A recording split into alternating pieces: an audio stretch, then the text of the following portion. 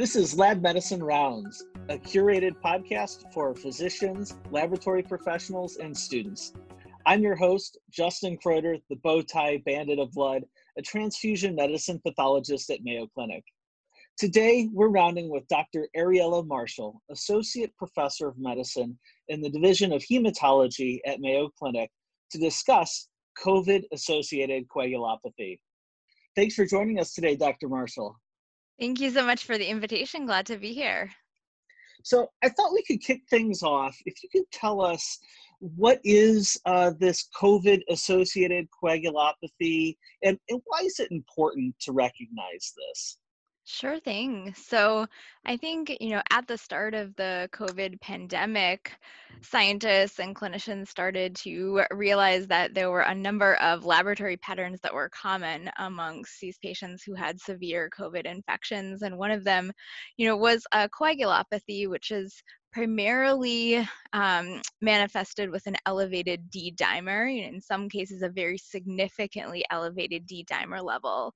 And in some cases, we do see other markers that would classically be associated with disseminated intravascular coagulation, such as a low platelet count or an elevated prothrombin time, but that's not universally seen, whereas the elevated D dimer is pretty, common in patients, especially with severe COVID infections. And it is important to see this, notice it, and diagnose it early on, because the elevated D dimer has been associated with poor outcomes in patients who have COVID infection. So both with increased risk of needing ICU level care as well as worse outcomes in terms of mortality. And the same is true for kind of the overall picture of the coagulopathy. So patients who have also the elevated prothrombin time and the low platelet counts, that kind of overall coagulopathic picture, also have worse clinical outcomes. So that's the reason that it's important to think about this and identify it early on. I see, because recognize this really ties into what we can expect for patients in their clinical course. You mentioned, you bring up like this coagulopathy in this disseminated intravascular coagulation, DIC, that's you bring up. So I understand that DIC can come in a few different flavors, and I was wondering if you could kind of help us understand, how is this COVID-associated coagulopathy similar or different from other coagulopathies we might come across commonly in clinical practice? Yeah, sure. So, the elevated D dimer is a pretty universal marker of fibrinolysis, and it's certainly something we look for in DIC. But to look for overt, or sometimes called decompensated DIC, we're really looking for four things. And so that includes, the elevated D dimer, but it also includes a low fibrinogen, as well as thrombocytopenia and a prolonged prothrombin time because of consumption of the coagulation factors. We can see most of those with the COVID-associated coagulopathy, but one thing we've noticed is that due to the systemic inflammatory nature of COVID infection, we're actually much more commonly seeing patients with a significantly elevated fibrinogen rather than a reduced fibrinogen. So that's the opposite of what we might see in DIC, where the fibrinogen is typically reduced because of consumption. So in the COVID-associated coagulopathy, again, it's a very inflammatory condition, kind of a cytokine storm, so to speak, where we see elevated inflammatory levels such as fibrinogen, also things such as elevated IL-6, elevated ferritin, other markers of inflammation. So that's one thing that kind of differentiates the COVID-associated coagulopathy from kind of decompensated or overt DIC. It's really helpful to know, given you started to name a couple of those lab tests that we tend to use when we're monitoring patients with coagulopathy. Are there any recommended testing, lab tests we should be getting? And, are these things that you get once in a hospitalization, or should we be trending these things? How do we approach this? Sure. So the International Society on Thrombosis and Hemostasis recommends that every patient who is hospitalized for a COVID infection actually is tested for the D-dimer at the very least, and ideally also for the prothrombin time and the platelet count. Here at Mayo, we recommend kind of a full DIC profile, which is done in our special coagulation laboratory, and that includes the test that I just mentioned. It also does include the fibrinogen level, and it also includes the soluble fibrin monomer complex level. So that's, a little bit more specific to DIC if it's elevated rather than just the D-dimer, which is a marker of overall fibrinolysis. So we're recommending that patients have this DIC profile on admission to the hospital.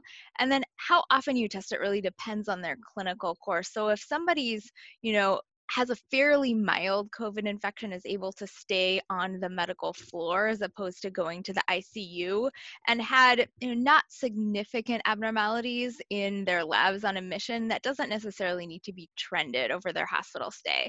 However, if somebody has a severe COVID infection, has major abnormalities in their labs on admission, and especially if they're in the ICU, that's probably something that should be trended, if not daily, at least every couple of days. There are situations where a patient might initially be admitted to the floor, and if they have a significantly elevated D-dimer, even in the absence of other clinical decompensation, it might be worth considering a transition to ICU level care because it may be a marker of more severe disease. Well, thanks for helping us kind of get a framework for testing. One point of clarification I just wanted to ask, as we have a diversity of listeners, some students listen to this podcast, could you maybe explain what is that soluble fibrin monomer test? Yeah, absolutely. So it's another kind of end product of the clotting cascade. You form the clot and then you start to break the clot down. So it's considered, in, basically a group of lab tests, which are called fibrin degradation products. But what we've found in lab research is that is a very much more specific marker of DIC, or of a systemic coagulopathy, than the D-dimer is. So there's a lot of things that can lead to an elevated D-dimer, whether it be thrombosis, but also things like inflammation, trauma, liver disease, tissue injury. So D-dimer is very sensitive, but it's a non-specific marker of DIC, whereas that soluble fibrin monomer complex level, if it's significantly elevated, it's much more specific for a DIC type of picture. Excellent. Thank you very much for explaining that.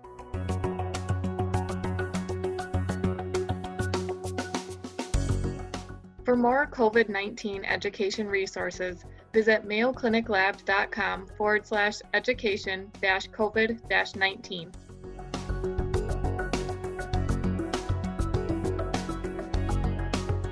Let's rotate now and kind of pivot to now the kind of clinical context, now that we're talked about the labs. And how is this COVID-associated coagulopathy managed? I was wondering if you can kind of take us through some clinical scenarios where, what are your thoughts about kind of prophylactic anticoagulation, therapeutic anticoagulation, and when somebody's had a thrombus? And then does this change at all the way we approach prophylactic transfusion in coagulopathic patients? Sure. And I would say that, from the clinical standpoint, this is the most challenging decision that we have to make, as coagulation experts when we're asked to consult on a patient who has a COVID infection. So currently, both the ISTH as well as us here at Mayo and most other institutions generally recommend that every patient who is admitted to the hospital who has a confirmed COVID infection is put on pharmacologic VTE prophylaxis. Knowing that there's a quite high risk of thrombosis with these infections.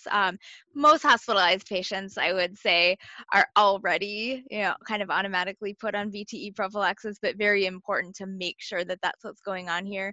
There are situations where, maybe a patient has severe thrombocytopenia with a platelet count less than 25,000, things like that, or if they have some active bleeding where obviously you wouldn't want to put them on pharmacologic prophylaxis, but the vast majority of hospitalized COVID patients should really be on VTE prophylaxis. And what kind of prophylaxis? We're generally recommending enoxaparin or other low molecular weight heparin at a prophylactic dose that can be given once a day. And so there's a couple of reasons for why we would recommend that specifically. So one is, the two common regimens you can use for prophylaxis are the low molecular weight heparin once a day or unfractionated heparin 3 times a day. And from the patient standpoint, nobody wants to be getting injections 3 times a day if you can get it once a day. But also just for healthcare worker safety, if it's a patient with a known COVID, infection, you don't want to be exposing somebody 3 times a day when they could be exposed only once a day. So that's one reason, is the number of exposures. Also, comparing to other potential anticoagulants, for instance, a direct oral anticoagulant like apixaban, theoretically that could be used for prophylaxis, but there's some evidence from these early trials and observations that, heparin itself may have more than an antithrombotic effect. There may also be an anti-inflammatory or an anti-complement effect. So there may be additional benefit of the heparin-based products. So for those two reasons, we generally recommend a prophylactic low molecular weight heparin once a day. That said, unfortunately, it's been observed that almost 1/3 of patients who are hospitalized with COVID, especially in the ICU, have developed thrombotic events despite the use of prophylactic anticoagulation. So most of those patients developed pulmonary emboli. There are a few instances of arterial thrombotic events as well. So it is a good question to think about, are there patients who would benefit from higher dose, so either kind of intermediate dose or even therapeutic dose anticoagulation, even if they don't have a confirmed clot. So I can give you one example, patient with significantly elevated D-dimer, 8, 10, 15 times the upper limit of normal, even if there's not, a clear evidence of thrombosis, we have been recommending intermediate dose anticoagulation for these patients, just as a safety measure. And the other thing being that we don't typically see bleeding in these patients. So likely the benefit of being on a higher dose of anticoagulation outweighs any risk of bleeding that you would get by increasing that dose. There's some interest in putting everybody with significantly elevated D-dimer actually on therapeutic dose anticoagulation. We haven't started that practice here, but there are a couple of clinical trials that are either getting underway or already, just started with interest in this subject. So it's definitely something to keep our eye out for. And then you had mentioned also the use of transfusion. So luckily, we haven't seen a lot of bleeding in these patients. So typically the practice is not to transfuse to a number, so to speak, but really to only transfuse if somebody's actively bleeding. So it would be the same kind of criteria we would use for most hospitalized patients. So we wouldn't transfuse platelets unless somebody's platelet dropped, below 10 to 20,000 or so, or if there is evidence of clinical bleeding. And even if their prothrombin time and INR are prolonged, if they're not having any clinical evidence of bleeding, we wouldn't recommend giving something like FFP. Again, there's, as you well know, being in transfusion medicine, there's certainly risks of blood transfusion of any type of product. And so we're trying to minimize those risks, especially because the bleeding doesn't seem to be a primary feature of the COVID coagulopathy. You're making my bloody banker heart go pitter patter when you talk about that kind of approach to transfusion. And I think it's great for our listeners to kind of put a note or a tack in what you were just saying there about how this is really a critical thing for patients, how we approach their anticoagulation. And it sounds like, this is a space where things are rapidly changing as we're getting new data. And so I know that we're going to have links in the show notes below for some of the papers and recommendations that you've been talking about so far.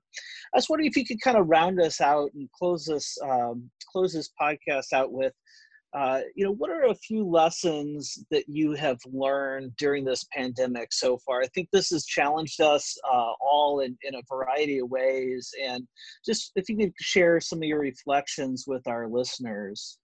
Sure. I think as a coagulation clinician, the biggest thing that I've seen is it really is an individualized decision for each and every patient about how to best manage their risk. So I was talking to the fellows the other day about COVID coagulopathy, and I gave them 2 examples of, cases that had very similar kind of lab findings, but really the management of the patient was quite different. So just briefly, we had one patient who, was quite sick for a couple of days, very significantly elevated D-dimer. We decided to put him on an intermediate dose, enoxaparin, rather than the prophylactic dose. But he really, otherwise did very well. And over the next 5 days, his D-dimer went down. He was very stable clinically. He was actually able to leave the hospital about 4 to 5 days later just with some home monitoring. And so that was kind of a success. But on the other hand, we had a very similar patient, at the onset who came into the hospital, very significantly elevated D-dimer, but he rapidly decompensated, needed to go to the ICU, ultimately needed intubation, unfortunately had very significant renal dysfunction, so we were unable to use the low molecular weight heparin. And so unfortunately we had very few options for him, so we ended up putting him on an unfractionated heparin drip. But when the infection's that severe, luckily he is still with us, still in the ICU, but there hasn't been that much of an improvement in things yet. And so somebody can come into the hospital and have one set of lab values, but it really depends on the severity of the infection, the patient's other comorbidities, and how they do over those first couple of crucial days that kind of sets the stage for what the ultimate outcome is. So I've just learned that it's a very difficult to predict thing, and it requires a lot of individual level decision making with the patient and the patient's care team. Thank you for highlighting that. I think that's wonderful for those of us in practice to be reminded of, and then also our student listeners to appreciate that, there's recommendations that come out and guidelines, and certainly we work towards following them in general, but, there's still a lot of individualized patient decision-making that is the profession of being the physician. And we're applying them, and at least as you've articulated very well in this podcast, you're applying them based on the basic science on what we know and why it works a certain way, and you're using that in your judgment how to individualize. Dr. Marshall, thank you so much for rounding with us today on Lab Medicine Rounds. Thank you so much for the opportunity. It was great to have the chance to talk about a very important topic.